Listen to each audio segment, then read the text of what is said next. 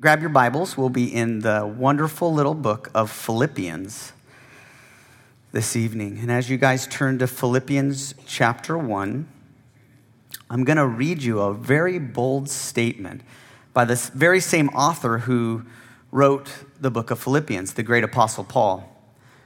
And he says this in 1 Corinthians chapter 2, verse 16. He says, "But we have the mind of Christ." The audacity of the apostle Paul.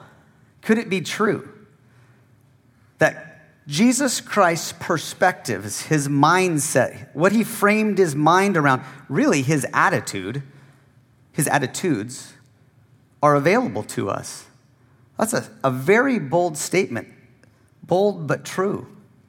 Attitudes, we need to recognize that attitudes and mental perspectives are important. Amen? You heard that saying, attitudes are everything? Yeah, I believe that. Attitudes are everything. They're very important, you see, because our attitudes, our mental perspective, our frame of mind, it really changes our reality, how we view our life circumstances. It's how we interpret. It's like a lens you put on that jades what you interpret happened. It's super important. For instance, if you came in here today and you had an attitude of, God is giving me this time. He appointed us to be here together, whether you believe that or not. If you have an attitude, you say, God brought me here tonight. And I'm going to trust by faith that he's going to show me something in his word or through worshiping him, that and through his spirit he can change me. You have that kind of attitude when you come to church. More times than not, you find that, don't you? You find something from the sermon, something in your time of worship that meets your needs and satisfies your soul. Amen? Conversely, if you come in here with an attitude, a negative attitude, negative Nancy's, right? You come in here like that, like, I've heard that song before. He's off pitch. Another brilliant sermon by Matt. Okay, how many brilliant ones can you do in a row? I've heard this before. You don't get the same thing out of it, do you? Same circumstance, it's jaded by our attitudes. I like what Winston Churchill said about attitudes. He said, it's that little thing that makes a big difference. In fact, me, a guy my size, I think I might make that my life's quote. Right? Little, big. I just lost $50 from one of you out there that said, if you can do one sermon without making fun of yourself on your height, I'll give you $50. I can't do it. I'm too easy. Look at me. It's just too easy of a target. And plus, here's a secret. I like being me. I just do. I don't take myself too serious in that regard. So sorry about that. But, if some of you guys out there are like me, oftentimes we need a attitude adjustment. We don't have the best mental perspective. And maybe you came here this evening just off a little bit, like we can all get. The world can beat us up, and we can have poor perspectives and poor mental attitudes. And I'm here today to offer you good news because I have this good book. As always, the Word of God is here to help us, and specifically the book of Philippians. We're going to take kind of a skim across the top of it and spend a little time in each chapter. And we're going to see that the Apostle Paul there has a secret.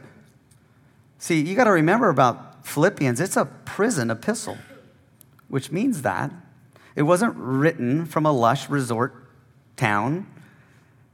He wasn't taking a sabbatical and getting away from it all and penning this nice letter. It was written in a dark time of Paul's life, imprisonment there in Rome. He was under house arrest. It was a very dark time. Nevertheless, it was, if you read Philippians, it's super tender, right? It's warm, and it beams with joy. Philippians is a joyful book. That's the thread that we're going to weave through 4 chapters. Just going to skim it.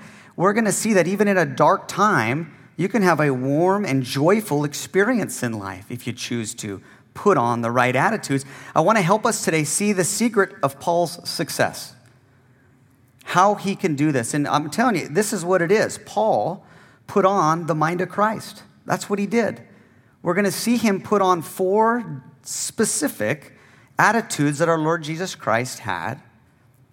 And you're going to see that the result is joy. Even in a dark time of imprisonment. Now, none of you guys are you got any anklets on tonight, do you? Is there anybody that bad, Alf? So if he could change, of course we can, right? We can put these attitudes on. In chapter 1, we're going to see Paul do this. We're going to see Paul put on a mental perspective, a frame of mind, an attitude, if you will, of singleness. You're going to see him being single-minded in chapter 1. We're going to see him laser-focused on what was really important, living and proclaiming the gospel. We're going to see that. And the result is joy. Chapter 2, we're going to see Paul urging us to put on that mindset or that attitude that Jesus Christ had. He says in chapter 2, let this mind be in you that was in Christ Jesus, right? And you're going to see that was a humble servant's mind. It's one of my favorite runs of scripture there in Philippians chapter 2. We'll get there, but he talks about putting a servant's mind on. That's chapter 2. Chapter 3, we're going to see Paul urging us to put on a forward mind, a mind that doesn't look backwards, but a mind that by faith looks forward. And we're going to see the result is joy, even in a dark time. And finally, in chapter 4, we'll just spend a couple of verses there, and we're going to talk about having a secure mind. Not an insecure mind that's shaken easily, but a mind that's firmly rooted in peace and contentment. And the result is going to be, let's hear it, joy. So if you want to find joy, you got to put on and you got to change your attitude. Let's follow Paul as he follows Christ, his attitudes, his mindsets.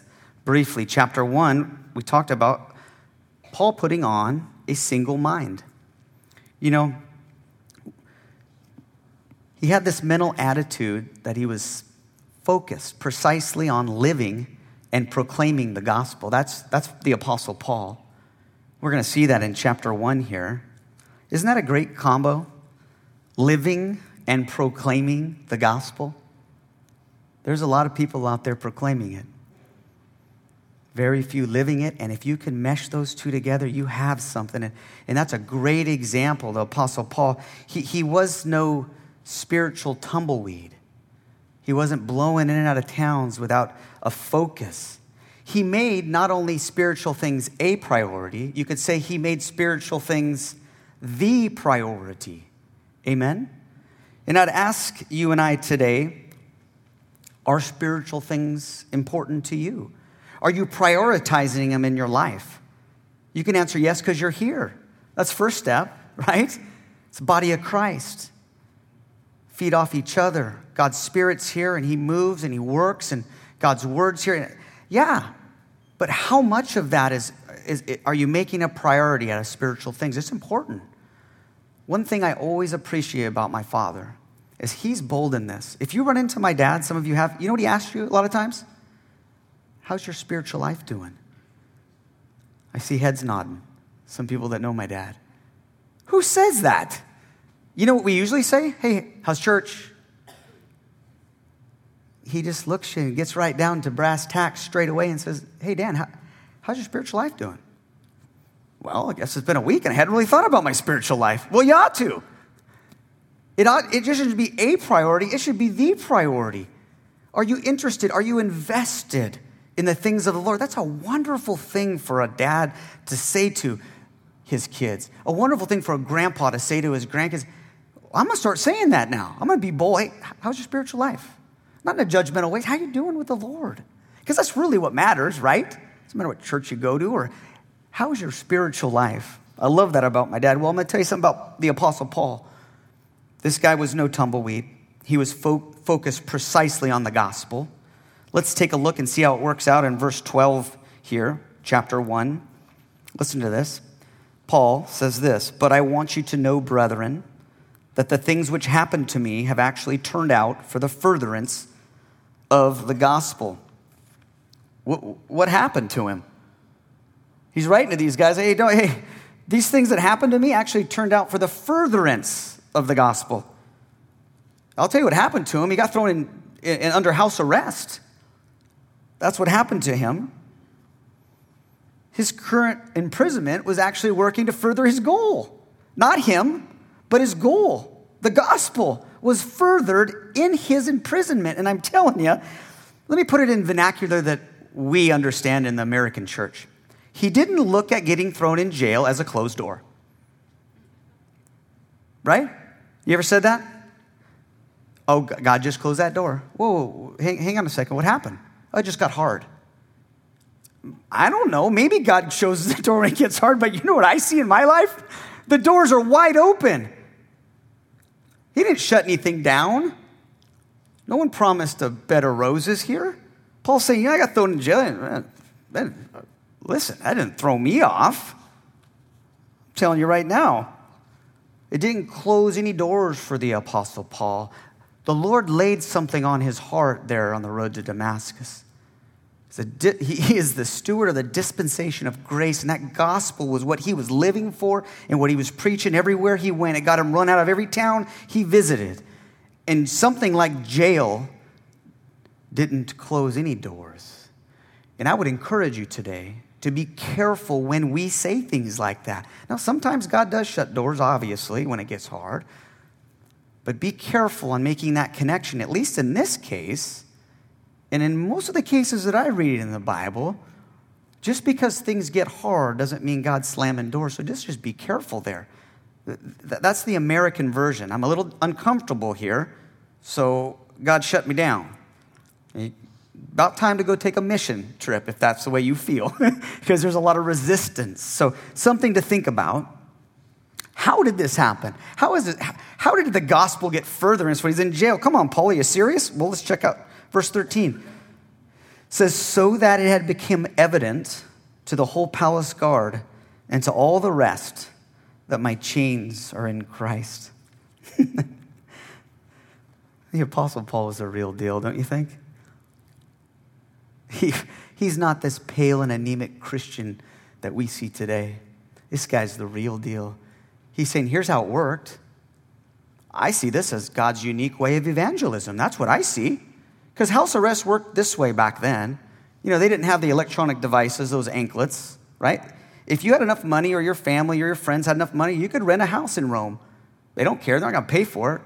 But they're going to say, if you can, okay, there's a little place where you can live. But guess what? You're going to get an elite Roman soldier, the palace guard, the people that had influence. These are very important soldiers. These are people that lived in the palace. Their families lived there alongside Caesar. These guys had influence and political power in this day and age. Well, a couple times every 24 hours, you got a new one chained to your leg.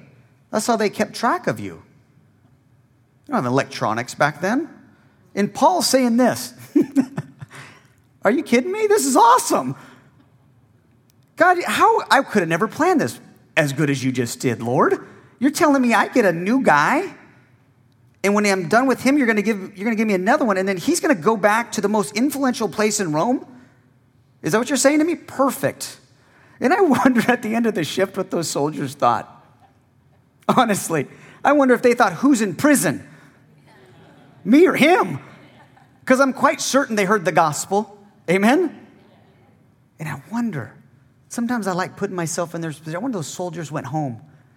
Hey, honey, you should have seen who I was chained to today, the crazy Apostle Paul. But you keep talking about this guy named Jesus. Do you remember Jesus? Remember that guy that we crucified?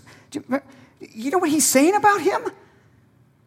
He said he was God Almighty, that he's divine, and that if we believe that he died and was buried and rose again and that he lives today, we all not only will live forever in eternity with him, we'll also have this quality of life, this eternal quality of life that's measured after grace, and he'll help us have that quality of life today.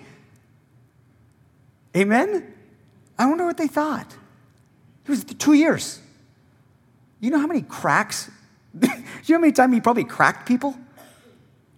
I bet you and you know what? It's unique. God ordered this. It wasn't a closed door. It was an open door. It was God's unique way of evangelizing Rome and the palace. Amen? You know what I love about verse 14, the next verse, is it shows the effect of a bold, unique way of evangelism. Listen to it here. 14. And most of the brethren in the Lord, having become confident by my chains, are much more bold to speak the word without fear. Did you get that? This singleness of mind had an effect on other believers. They were more bold. You hear that? Bold, and they were more confident. These people that weren't in prison, they were more bold to preach and to live the gospel. Did you catch the contagiousness of Paul and his single mind? They said something like this: if Paul can in prison, surely we can on the streets. Amen? That's what they were saying. It says this, means this. Attitudes are contagious. Perspectives, mental frame of mind, do you know they're contagious? The question we might want to ask ourselves tonight is yours, is mine worth catching, right? Sometimes, Lord, help us all, because mine isn't worth catching. That's what inspires people, you see. A frame of mind, in the midst of it all, people got bold. Singleness of mind is powerful.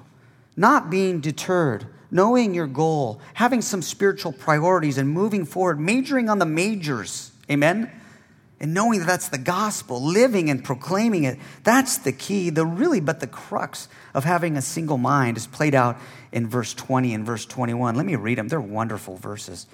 According to my earnest expectation and hope, that in nothing I shall be ashamed, but with all boldness, as always. So now also Christ will be magnified in my body, whether by life or by death.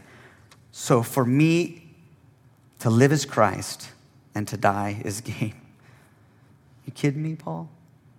That's an amazing statement there. Even as Paul sits in chains, awaiting the most brutal Christian killer of all time, Caesar Nero, he says, whether I live or I die, and he doesn't seem to care, I want my body, how they kill me, and how I live, to blow up Jesus Christ in this place. In contrast, I don't want to be ashamed. Quite literally, I don't want to shrink away. I want to blow Jesus up, even in death or life. It doesn't matter to me, just that Christ gets the glory. That's a single-minded fellow, don't you think? Driven and powered by God's Spirit. Verse 21. He says something that I don't know if anybody in here can say. There may be some. I'll be honest with you, I don't know if I can say this right now. For me, to live is Christ, to die is gain. That's such a bold statement. We gloss over it like it's on our refrigerators. Listen to me. Christ is the center of my existence, Paul would say. My life revolves or orbits around him. He's the center.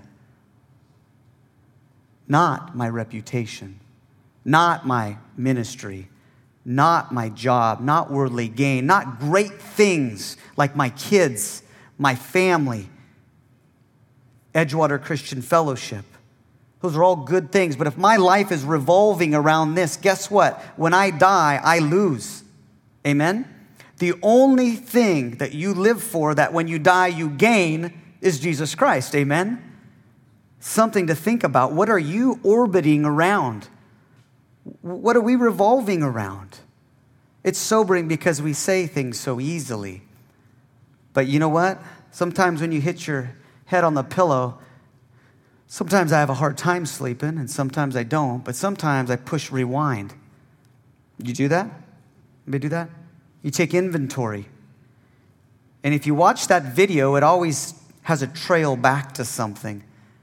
And if I'm completely honest, I can go days and weeks without revolving around Jesus Christ.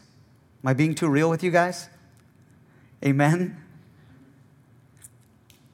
To live is Christ, to die is gain. That's the epitome of a single-minded, focused Christian. And it's something we ought to think about. Wasn't Jesus single-minded? Think about it. His overarching mission was to come, right,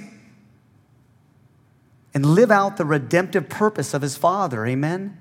He did what he had to do to get on that tree so you and I could have everlasting life, so he could be the propitiation, the satisfaction, if you will, not just for my sins, but your sins, for the world's sin. Amen? He was focused on that. You couldn't deter him when he was on this earth. Amen? Listen, we need to follow Paul in chapter 1 if we want joy in our lives, even in his time, dark time, if we want to do that, we need to follow Paul, follow Jesus, and really be focused precisely on living and proclaiming the gospel and not be deterred from that. Amen? It's a single-mindedness. And when we do that, just re-speak the simplicity of the gospel again and again in our lives and with our tongues, we will have joy. Amen? Let's put on the mindset of being a focused Christian. Amen? That's chapter 1. That's the first mindset Paul put on. The second mindset, he put on as servants. He's begging us, he's imploring us to say, listen. We see it in chapter 2, verse 5. He says this, listen, let this mind be in you, which was also in Christ Jesus. What mindset was that? He's going to tell us here in the next few verses, but let me tell you something right now. It was a mindset of humility, of servitude. He's going to have a run of scriptures that are amazing. He's urging us, though, to be servants, to be humble, to take the low spot, if you will. Jesus Christ is our supreme example of servitude and being humble, leading to exaltation. And listen to these verses in verse 6. Check it out. We're going to see it here, and it's important to put on. If you want joy, you got to be a servant. Listen. Who, verse 6, Jesus, being in the form of God, did not consider it robbery to be equal with God. Here's what he's saying. Being God or being divinity wasn't something that Jesus Christ had to grasp at. Did you know that? When Jesus was on earth, he was the God-man. That's what we call him. Perfectly divine and perfectly human all at the same time. Amen? It had to be that way, right? He's one divine person, the eternal Son of God, right? God in three persons, Father, Son, and Spirit. The eternal Son of God, that's his person. He never lost that, never changed that, never is or never will change. He's the eternal Son of God. But what he did when he came down here to this barren land was he joined his divine nature. Off the side there's a human nature. He took the form of a human, right? We see this in the Gospels. We see perfectly divine and perfectly human. He vacillates back and forth. It makes the Gospel so incredibly fun to read when you see this. You see the divinity of Jesus Christ throughout the Gospels. You see him having perfect control over creation, right? Because he actually is the creator. You see him turning water into wine. You see him speaking the waves just to calm down, right?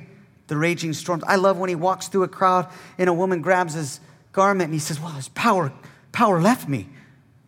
You kidding me? That's a divine person. I don't feel anything leave me when people touch me. I'm going to tell you that right now. It's divinity, but then you also see him choosing to live in his human nature that he took on when he became Jesus, the eternal Son of God. You see it all the time. You see in the garden. Mark Skussa did a great talk on the garden there in Gospel of Mark on Friday morning, 6:30. Men, come. It was awesome. He relived that, our Lord in the garden. He said he was exceedingly sorrowful, even unto death. Read the Passion. Our God felt our humanity. It makes him so sympathetic to our needs. In all ways, he was tested without sin. He cried and he wept, right? He experienced disappointment, was tempted in all ways, yet without sin. He made himself our perfect God by really sharing our humanity. So don't ever forget, verse 6, that he's the God-man, perfectly divine and perfectly human, all at the same time. Had to be that way. Think about it. When he got up on that cross, how could something divine die? Well, you have to take the form of a human. You have to take on a human nature so you can actually die, right? But if he wasn't divine, would that death have the infinite value that it has? Be another animal sacrifice, wouldn't it? Had to be that way. I love what Louis Very Schaefer said about this topic, about the God-man. He said this. He said he was God's perfect man and man's perfect God. Amen? He touched us. Vacillated in and out of there. So just remember when you look at Jesus, and it says here in verse 6, he didn't consider it robbery to be equal with God. It's because he is God. He's the eternal Son of God. Don't forget that when you study Christology, you study who this Jesus really is. Amen? All right, enough of that. Verse 7 and 8, let's check this out. It says, but Jesus made himself of no reputation, taking the form of a bondservant and coming in the likeness of men. And being found in the appearance of a man, he humbled himself and became obedient to the point of death, even the death of the cross. Listen, Jesus chose to lay aside his glory. He hid it in a lowly Nazarene, and the King of Kings became the servant of all on that day. Amen? It's a great emptying of his insignia of majesty. That's the King of Kings. He robed his glory in a lowly Nazarene. And even further, becoming a human, he actually became obedient to the Father and died not a king's death, but he died a criminal's death. The injustice of it all. Sometimes we ought to think about that a little bit. He made himself of no reputation. They killed him like a criminal. He did all that for you and I. Imagine that. Imagine that. And the next two verses should put a smile on every servant's heart. Everybody who chooses the low spot. You should smile right now, because in verse 9, 10, and 11 says something so encouraging to the servant. It says that you will be exalted in his time. Listen to this. Therefore, because of all those things he did, the servitude, the humbleness, taking the low spot, he says, therefore God also has highly exalted him and given him the name which is above every name. Amen? That at the name of Jesus, every knee should bow, of those in heaven and those on earth and those under the earth, and that every tongue should confess that Jesus Christ is Lord, to the glory of God the Father. Amen. The reason of great joy when we take the role of the servant is that we get exalted. We get exalted, sorry. Right? Christ's humbling left to his exaltation. Right now, when he arose, right, when he ascended, where did he go? Where did he go? He went to the right hand of the Father. He's exalted right now, a place of power and authority and exaltation, right hand of the Father.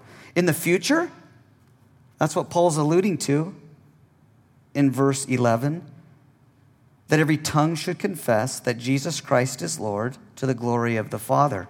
Is that now? It's not now. Read the news. Listen to what people are talking about our Jesus, about Christianity, talking authentic Christianity. You think every tongue's saying that right now? Mm-mm. You read Revelation chapter 19, you're going to see a future event where Jesus Christ finally, in human history, is going to be exalted by everybody who has any breath in his lungs and any tongue to talk. They're going to hit their knee and they're going to go, oh, that is the King of Kings, and that is the Lord of Lords. And I made the wrong decision. Someday, he will be exalted in a way where the world is going to hit their knee, forced down to acknowledge finally his lordship and his kingship. Amen? That's in the future. Listen, we do this little drill in wrestling. It's called low man wins. It's usually in sports, that's usually what happens. So I got that going for me because I'm low already, right? Low man wins. You get down and you start attacking. The lower guy, the lower center of gravity normally wins. It's a great dichotomy in Scripture, spiritually. Take the low spot. Be a humbled servant. And guess what? Don't be prideful. Go down here. Take a spot. Don't esteem yourself so high. Remember where you came and just be a servant. Put yourself under others for love's sake. Do that. And you know what will happen? God will be with you and he'll exalt you. That's 1 Peter chapter 5, verse 6. See, instead of that, we take the prideful route. Amen? And every guy can say yes now. Some of you ladies, but mostly guys. Right? We want to say, no. No. I don't belong down there. That's where you belong, you heathen. But when you choose to take the low spot, what you do is you get God working with you and providing his grace. 1 Peter 5, verse 6 says, God does what to the proud? Resist the proud. You want to find friction with God? You want to not even understand where your spiritual life is? You should just start being prideful. God resists the proud, but what does he do to the humble? He gives grace to the humble. I want his grace. I'm done with the right and wrong and what I deserve sometimes. I just want your grace, Lord. He resists the proud. He gives grace to the humble. Therefore, humble yourself under the mighty hand of God, and he will exalt you in his due time, not yours. Just put yourself under people. It's so hard to do. It's so un-American. It just is. Amen? It's so against our human nature, but it's the great dichotomy in Scripture. The low man wins. The last will be first. The humble will be exalted. That stuff is upside down kingdom stuff. That's the stuff of Jesus. It's Jesus' way. That's what it is. It's Jesus' way. And I want to live that way. Amen? Don't you? You got to get low. You got to have a servant's heart. You got to put that on. Putting on a servant's heart and having a humble attitude will always yield to joy. That's one of the reasons Philippians is so joyful. You can't read chapter 2. You just go, whoa. Oh, thank you, Lord. I'm warm now. I'm encouraged now. But he's in prison. It's because he put on a humbled heart, and he wants us to follow Jesus in that endeavor. Chapter 3, real quickly here. Chapter 3 is an awesome chapter. It's Paul encouraging us to have a forward mind. Not looking back, but looking onward and upward. Okay? Not behind us. He's urging us to do that. And what I've noticed about me, maybe it's the same with you, is that there's one thing that can wreck your spiritual life is going back in the past. It's digging up skeletons. It's opening closets and looking too intently on what happened to us in the past, whether they're good things or whether they're bad things. You look too much backwards and you're going to fall forward. I can trust you that spiritually. And that's what Paul is having us look at. He wants us to stay focused forward. Check it out in verse 15. He says this, mature ones basically, have this mind. Have this mind. What is it? Well, you go back to verse 12. It says this, not that I have already attained or am already perfected, but I press onward that I may lay hold of that which Jesus Christ has laid hold of me. So Paul's saying, listen, man, it's the writer of 2/3 of the New Testament. The great apostle Paul is saying, listen, I'm not matured to the point that I can't mature anymore. I haven't arrived yet. So I press on. I keep going. I look forward. I don't look backwards. I'm looking forward. And that's important, having this forward mind. It's a mindset of running forward, pursuing the prize of Christian maturity. Keep going. The goal's out there. You keep going. None of us have arrived at a spiritual impasse of, we can't mature anymore, right? That's what Paul's saying. 13, brethren, I do not count myself to have apprehended, but one thing I do, I forget or neglect those things which are behind, and I reach forward to those things which are ahead. Verse 13, here's Paul. That's what he says. He says, listen, literally, I don't have it all figured out yet. I haven't apprehended. It means I don't have it all figured out yet, but this one thing I do. We must forget or neglect the things in the past, and we must press forward for those things in the future. Amen? And I want to make a small caveat in that verse. It says we must forget those things in the past. And if you look at that word, it's a great word. It's one of the reasons I like studying the Bible is you find words and how they're used in different contexts. And you look out the Bible, how many times it's been used, and you study the word in the original language. And that word is not like forget, like I don't remember that anymore. That's not the word. The word is neglect. To starve out or pay no attention to. It doesn't mean that you will forget your past. You got to let yourself off the hook. There's things that happen in our life that you will not forget. Amen?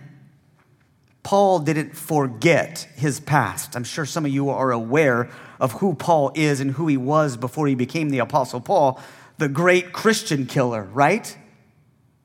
We forget that sometimes. This guy was a murderer of men, women, and children in the name of God. This Paul, when he was Saul. Amen? He killed people.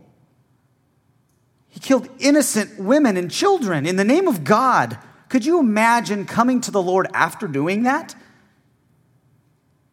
Do you think he forgot that? You think like, you know what? That was the past. This is the forward. Shake it off. That's not what this verse means. Better rendered neglect. Paul didn't forget. In 1 Corinthians, he says this. He says, listen, I'm the least of the apostles because I persecuted the church. I killed people in the name of God. I am the least of these 12 people. It gets worse, though. In Ephesians, he says this, I'm the least of the saints. All you guys that are saved, I'm way down here because of my past. And then finally, some of the last words he penned in the Bible to his protege Timothy in 1 Timothy, he says this, I'm the chief of sinners. And that's an honest man who helps us define what forgetting means. Listen, we study history for a reason. History ain't in the future. History's in the past. We study it so we don't make the same mistakes, but we don't feed history. We don't feed our past. We forget or neglect that, and we look forward to what God has for us in this thing we call tomorrow. Amen? We don't forget. Paul didn't forget. We don't forget things like divorce, infidelity, what that does to someone, the betrayal, the abandonment, the rejection. You don't forget watching a loved one die. You just don't. Trust me. You just don't. You don't forget those wrecks you've made by yourself or from someone else. You just don't forget those things. But we can choose to neglect them, to starve them out and stop feeding that monster that is controlling your spiritual life. That's what he's urging us to do by having a forward mind. It's like this. It's glance if you may, so you don't repeat that error, but keep your mind forward. You keep it going. You press on to what God has put on your heart, and you look back every once in a while so you don't do what you did there to your kids. You don't do what you did there to your ex-husband or your ex-wife, right? You don't look back and stop and get screeched. You move forward. You glance if you may to learn your lesson, and you move forward. That's the idea about neglect versus forget. The fundamental problem of looking backwards as a Christian is this. You can't live by faith when you look backwards. That's the fundamental problem with it. Remember our definition of faith? Hebrews chapter 11, verse 1. Faith is the substance of things hoped for, the evidence of things you can't see. It's out there, something you're hoping for. It's out there in this thing we call tomorrow. We got to use our faith, our spiritual eyes. And to do that, you got to be looking forward. It has to do with the future. You don't hope for things you've already have. We look forward. In the same chapter, the writer of Hebrews in 11:6 says this. It's a sobering verse. It says that it's impossible to please God without faith. That's the fundamental problem of looking too hard back there and getting slammed face forward. Amen? So let's do that. Let's put a forward-looking mind on and look forward, neglect what's there. You know, it's a small point, but we have to also not look back at too much of the good times. It's good to reminisce. Do you ever know that guy that just, man, the good old days where I was a state champ? Remember Uncle Rico and that movie? What was that movie? Yeah, Uncle Rico. I could have won state. It's like everything was always better back then. That makes me grumpy when I think about that. Do you know that sometimes? Oh, it used to be so cool here in Southern Oregon. Now it's not. And man, you should have seen me when I was younger. You know those people? It works both ways. You can't look too intently at your past either because you ain't what you used to be. Let me just remind you of that. I was reminded of that recently. I'm in my exam room. I'm coming in there, bebopping in there, seeing a lot of people, a lot of patients that day. And I walk in there and I see this young lady. She's sitting in the exam chair. She's probably in her teens. I look at her and I go, and I look over at her mom. I go, man, I can't believe this is your daughter. I remember seeing you when you were 15. Now I'm seeing your daughter. Am I that old? And I am. I've been doing it long enough now, about 20 years. A lot of people are going, yeah, it happens to me all the time in the classroom or wherever. Yeah, she's 30-something and her kid's 15 or 16. It makes sense, right? So I'm looking at this beautiful young lady, and I'm like, man, I remember when you were in that chair. And the lady, the mom, she goes, oh, yes, Dr. Vidlac, I remember you. I had such a crush on you. I'm like, well, shucks. And as I'm feeling really good about what I used to be like, I looked over and I met eyes with the 15-year-old. She looked me up and down and said, ew, Mom. I'm right here. I'm like, come on, are you serious? It was harsh. Right? We aren't what we used to be. So let's just move on. Right?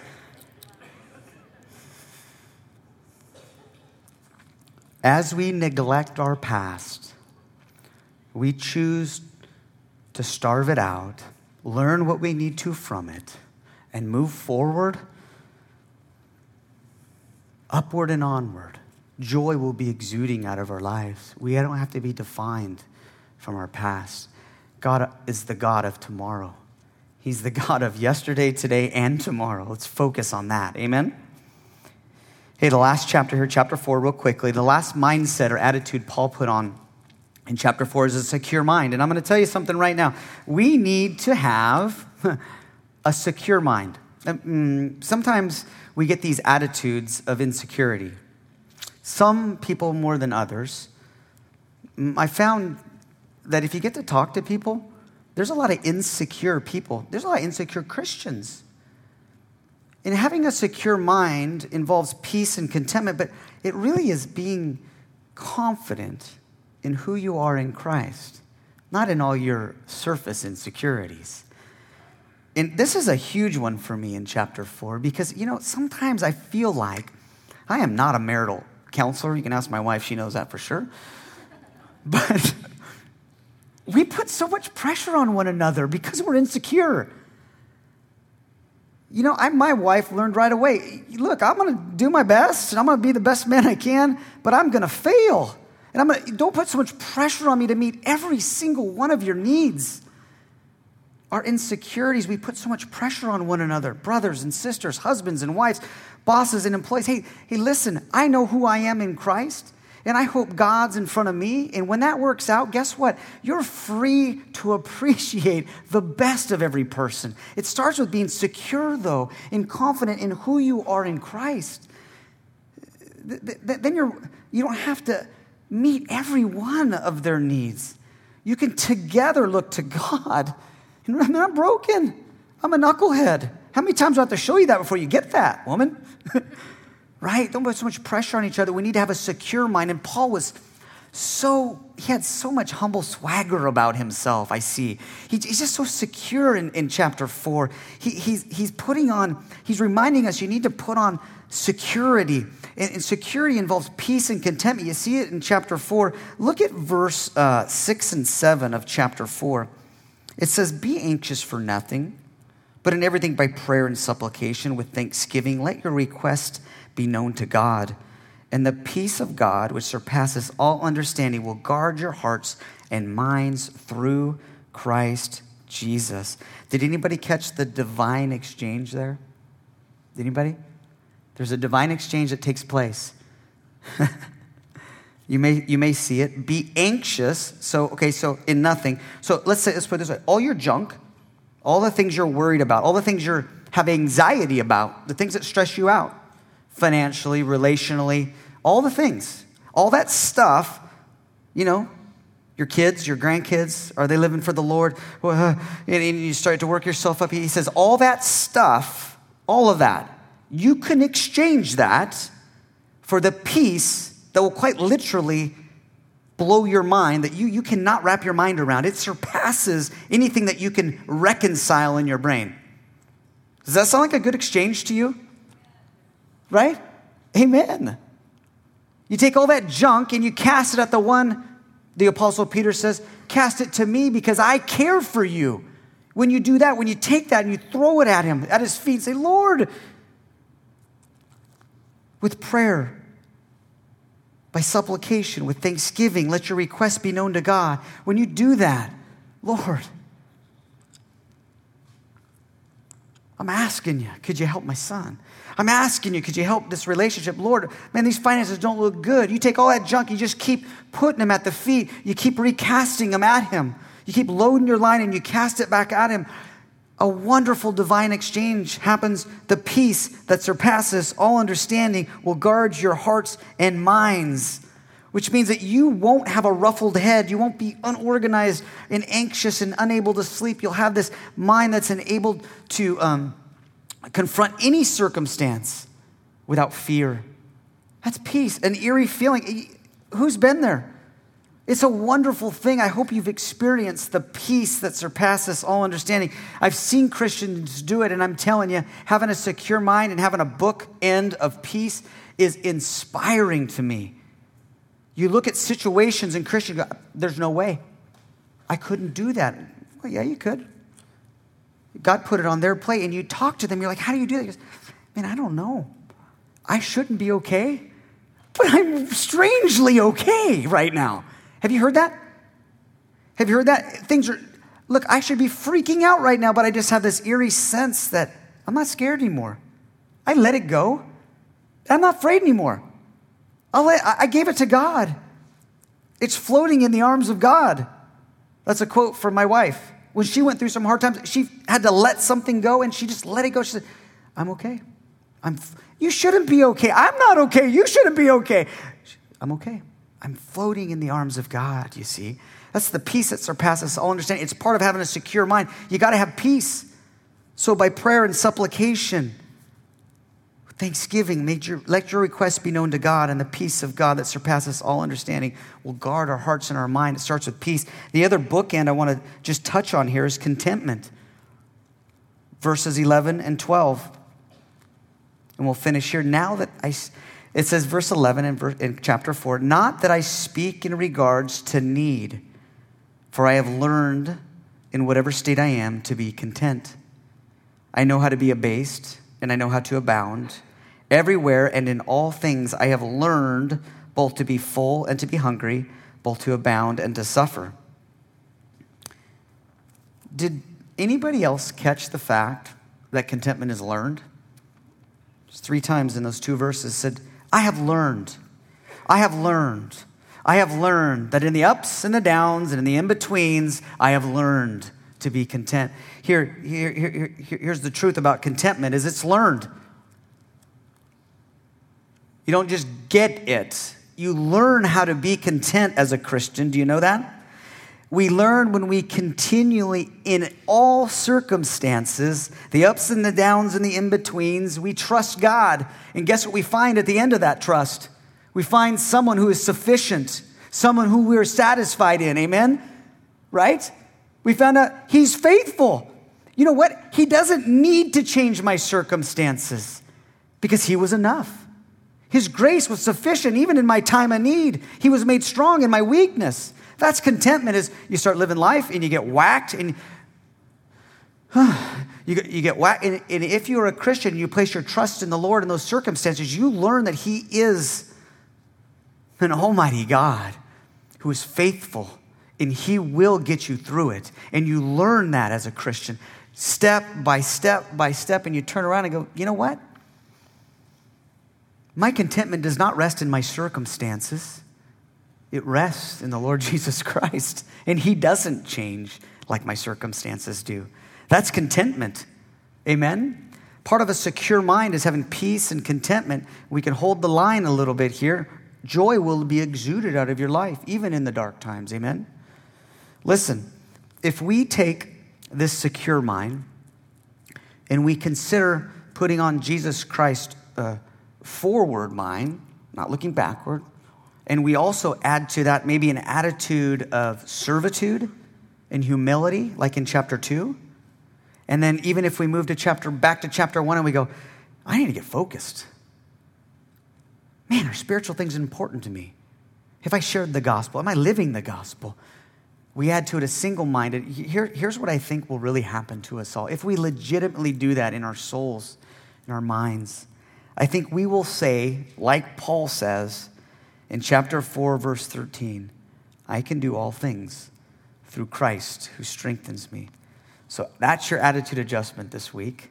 It's a challenge to all of us. I pray that we look to God's word.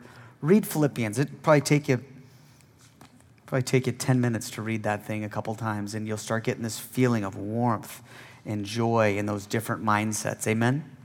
Amen. Father, we're so grateful for your people that you brought here today. We're grateful for your word, your perfect word. I pray that it would have its perfect way in us as we leave. So be with us and be glorified in our lives as we go about serving you. In Jesus' name, amen. Amen, guys. God bless you.